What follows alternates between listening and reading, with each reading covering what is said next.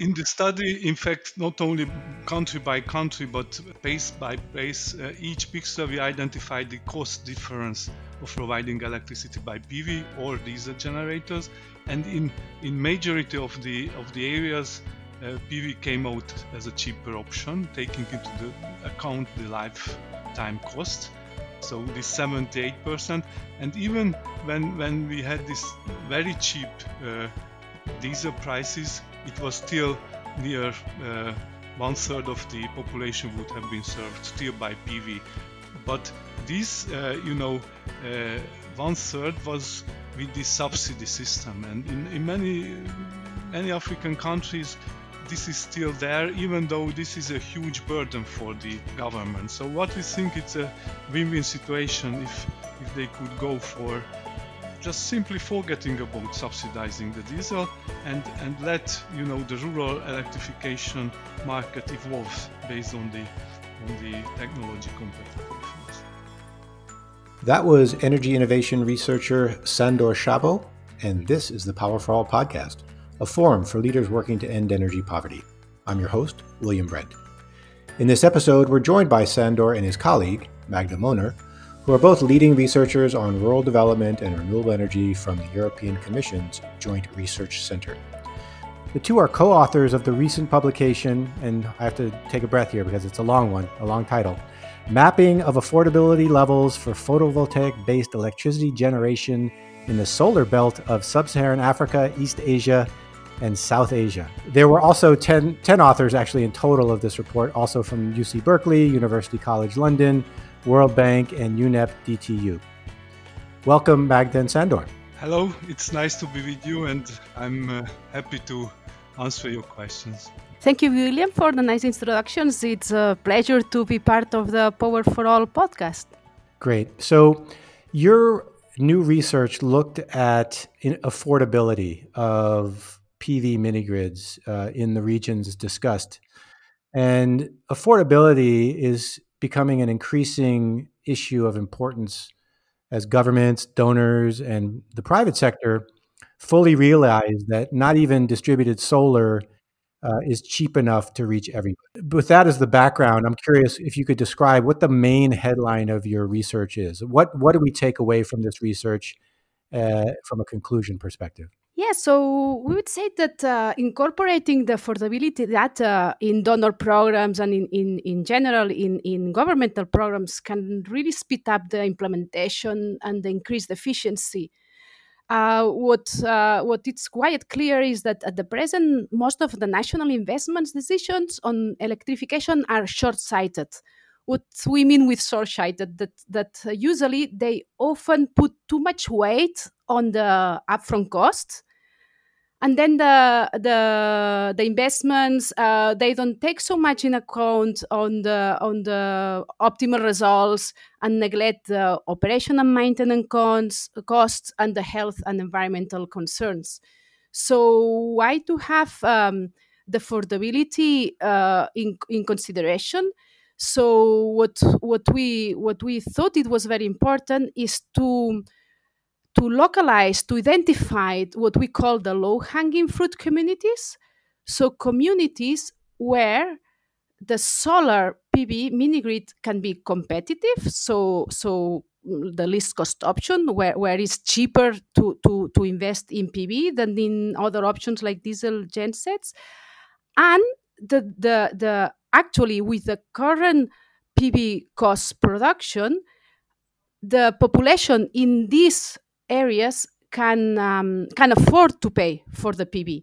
Yes, because what if you do the investment and then you cannot, the users cannot even afford to pay for the operation and maintenance at the long term, it's not a sustainable option. So I guess a follow up from that is, when you say least cost, you mean least cost over what time period? And when thinking about that, so is it 15 years, 30-year time period that you looked at? Is it 5 years?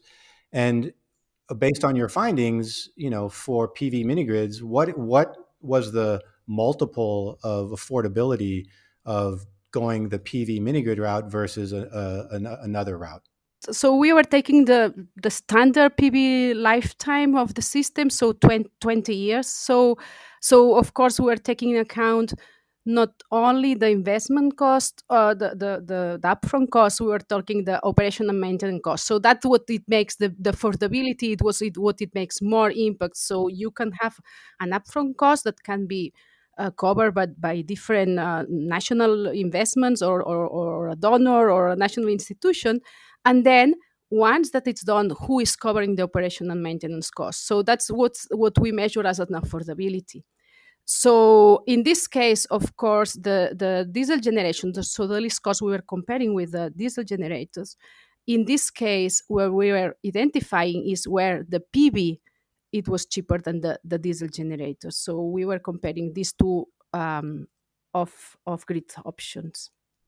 And so that's over the lifetime of the PV system. So were you able to make any deductions on that in terms of costs and sort of the relative cost of diesel versus a PV mini grid over that time period? I mean, I guess the real question for me is how much cheaper are PV mini grids compared to a diesel solution over that 20-year time period?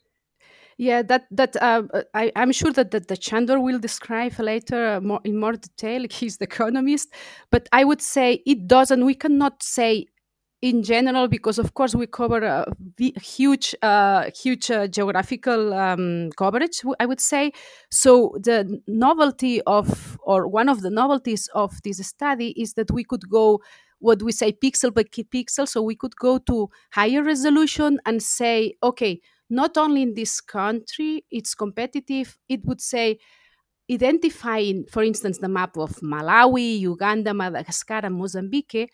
In these countries, we identify the areas where it could be more affordable. It's not about there were parts in the continent that were diesel was cheaper than PV. We are not saying that PV mini grids are always the cheapest option. What we are doing is identifying which parts would be the cheapest. And not only that, in this case, which would be affordable. So that's the play with these two parameters. So the least cost option and the affordability.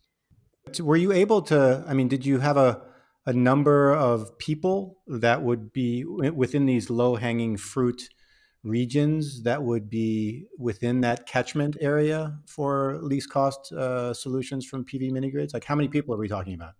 Yes, we were accounting for the number of people for, yes. So we were accounting for because we were using different geospatial data, and then we were aggregating the population in this area, the census data, and the global human settlement layer data. It tells us that we have so much population that could afford to invest, not to could afford for the price of the PV electricity. And I don't have the numbers in my mind. Maybe Chandor remember the amount of population. We have that in the paper. Yes, I mean obviously the question also depends on the diesel price because that's the competitive technologies basic parameter. But in case we were using historic diesel prices, so if if we had the high diesel prices, then almost 78% of this population would fall into the areas where PV would be more competitive. If we have the cheaper end of the diesel prices, this would go down to 36% of the unelectrified population that would be served by the least cost option PV if we compare the two rural options. Yeah. So just to be clear, that's 78% of the population in the low-hanging fruit areas that you identified. Is that correct? Yes. So 78% of the presently unelectrified population would, if we take the least cost option, then this would be 78% would be PV and only the remaining 22 would be diesel, the cheapest option for electrification. Right. So in sub-Saharan Africa, if we're assuming around 600 million people, 78% of that 600 million people would be It's almost, yeah, 500 million people Yeah. that would fall. Yeah. Great.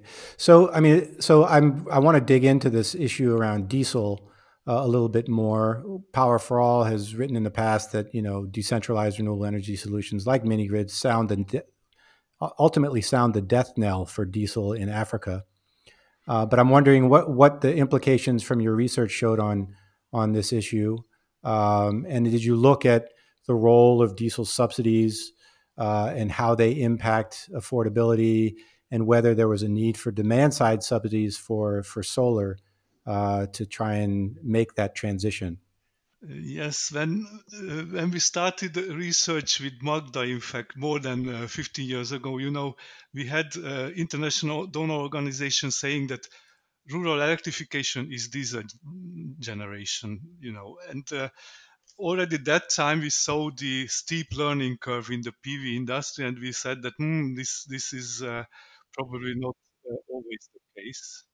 And also with the steep decrease of PV cost, we realized that this other model relying on diesel, it doesn't really work in many places, mostly because of the volatility of diesel prices. It goes up and down. It's very difficult in many countries. In Kenya, in Ethiopia, they set up rural electrification system mostly fueled by diesel, and then a few years later they didn't operate them because it was too expensive to operate. So we just were trying to go deeper into this issue, and with these geographic tools we have, we realized that we can in fact calculate this kind of operation cost of diesel, because you can imagine it's not only the diesel price, but if you have to transport the diesel 50 100 kilometer, it's doubling or even tripling the price of 1 liter diesel to run your diesel genset. So we mapped the areas where with that actual price where the PV was already uh, competitive. But then we realized that in many countries, strangely, government subsidized diesel out of social policy reasons. They said, we have to provide poor people with cheap diesel. But in fact, it's counterproductive, because with this you prevent scaling up the optimal energy portfolio. You prevent getting the low operation and maintenance cost options from the market. And in fact, it's better to put the tax on the diesel. You collect the money, and then this money you can spend on social policy, and then your setup system will be based on a more sustainable low operation cost option like PV. And in the meanwhile, PV prices dropped, diesel went up until quite recently.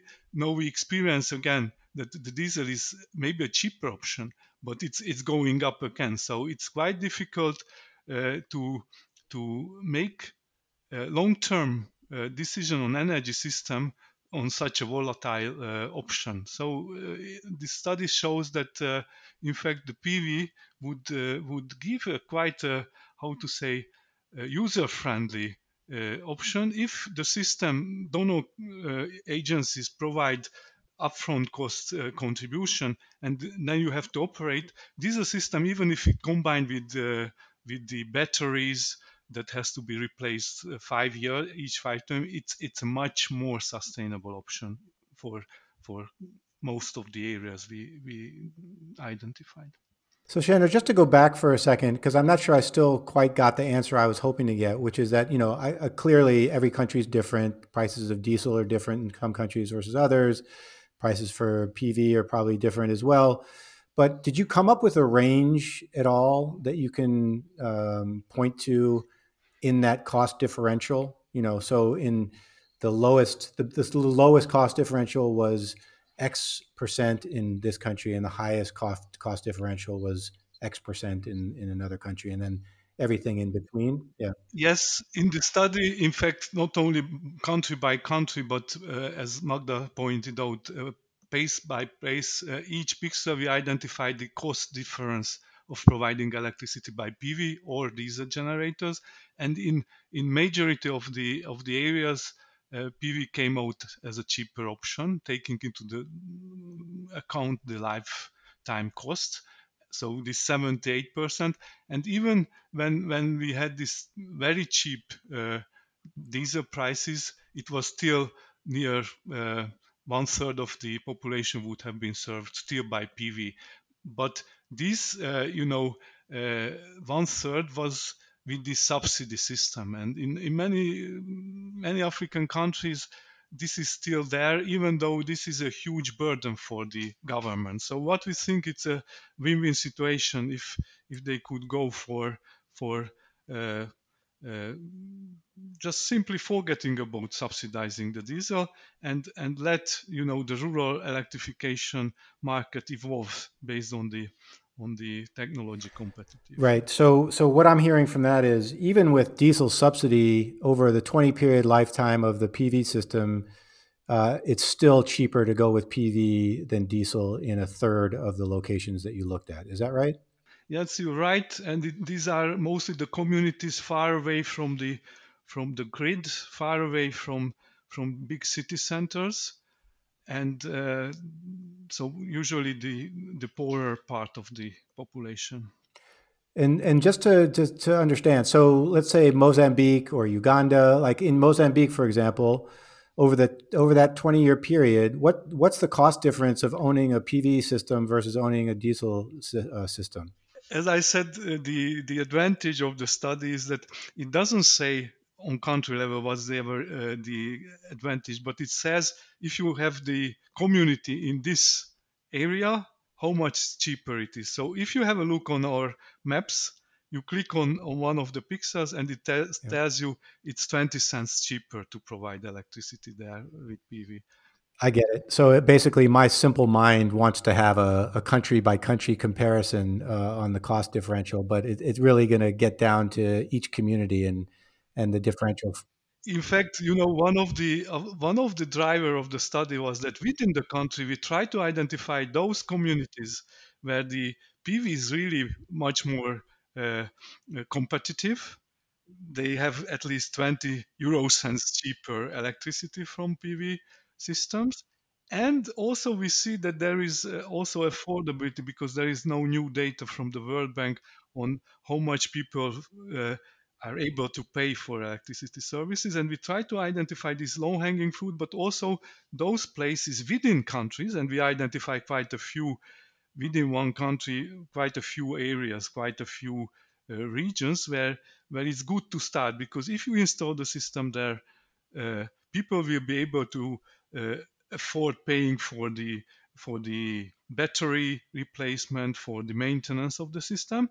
And if you start installing these PV mini grids there, it means that you will experience also a, a cost reduction, because by this learning what happens in Europe, it decreased tenfold. It will happen in Africa as well, and it means that this can, I mean, this development can infiltrate the less to places which cannot afford paying that much. But by the time the cost will go down, so even these places will be in this good situation to be able to operate. Yeah, interesting. So, last question for you. So, we're talking today about affordability, but I think you would probably agree that affordability is not the only metric when thinking about access to electricity. I've talked to other guests on this program about, whether it would make more sense to try and measure access to electricity based on level of service that different approaches provide. Whether that be solar PV or the grid or diesel. So I'm curious if your study also took that into account and whether you have thoughts on that. Yes, I mean, that's a very good question. I think there is a wealth of research trying to identify the important parameters for this kind of electrification decisions. And as you say, for example, the different level of services, how we define what services we expect from a local or rural electrification site. This is an important parameter, and there is ongoing studies by YASA on identifying the best metrics define different tiers of services. Also, there are statistics by international organization on the social political stability factors that has obviously even a great impact whether the investors would go into certain countries or not. Our study took into account physical parameter, distance to get also the price of diesel in a given period, and also we incorporated the affordability. But as you say, there are quite a few other parameters that influence these decisions. We try to incorporate as many as we can. Also, we are working on trying to incorporate indexes, country level indexes, for example. What is the political stability in a given country? What is the from social point of view, what is the average income for families? This kind of inputs, but I think this at this stage, this affordability integration was a big step from the past stages in this research.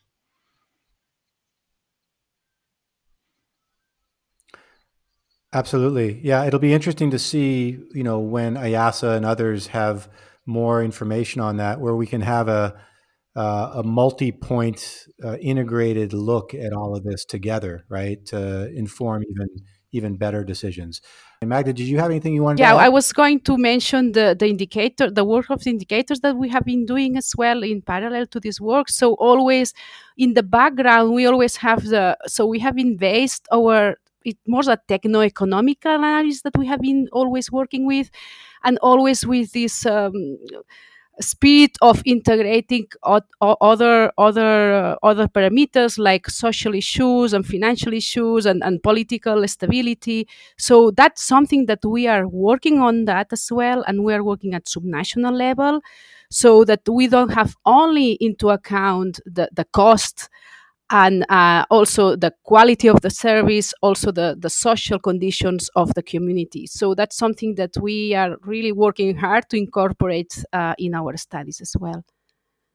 And is there a timeline for that? Do you have an idea of when all of that might come together into one dashboard? Yeah, so in fact, talking about papers, we have submitted a paper. In fact, so we hope it will be published very soon, and we will share the information with you for sure, because that's the idea of integrating all these different approach, not only the technical and economical, to try to also attract investors or NGOs or international agencies in the different ways to promote the PV mini grid in energy access.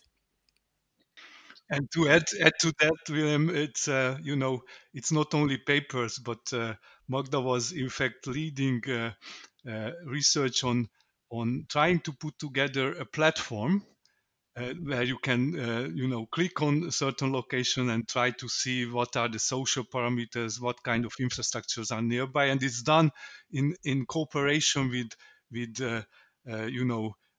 for example, Burkina Faso.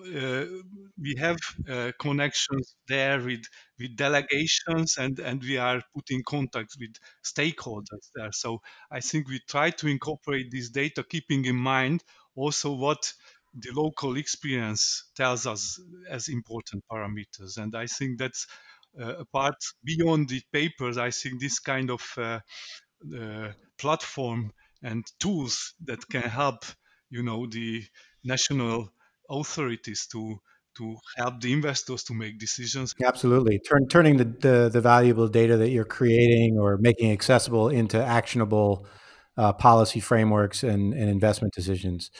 Anyway, it's been a fascinating conversation. It sounds like we're going to have you back on soon to hear more about this upcoming research that you're publishing. But in the meantime, Magda and Sandor, thank you so much for the work that you're doing and for joining us on the Power for All podcast. Thank you very much.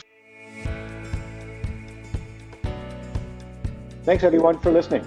A reminder that you can find a wealth of sector news, analysis, and data on our website, powerforall.org, and our platform for energy access knowledge, which we call PEAK, P-E-A-K. You can also sign up for our monthly newsletter and other updates. And if you feel like making a tax-deductible contribution to Power for All, can do so from our homepage. Speak with you soon on the next episode of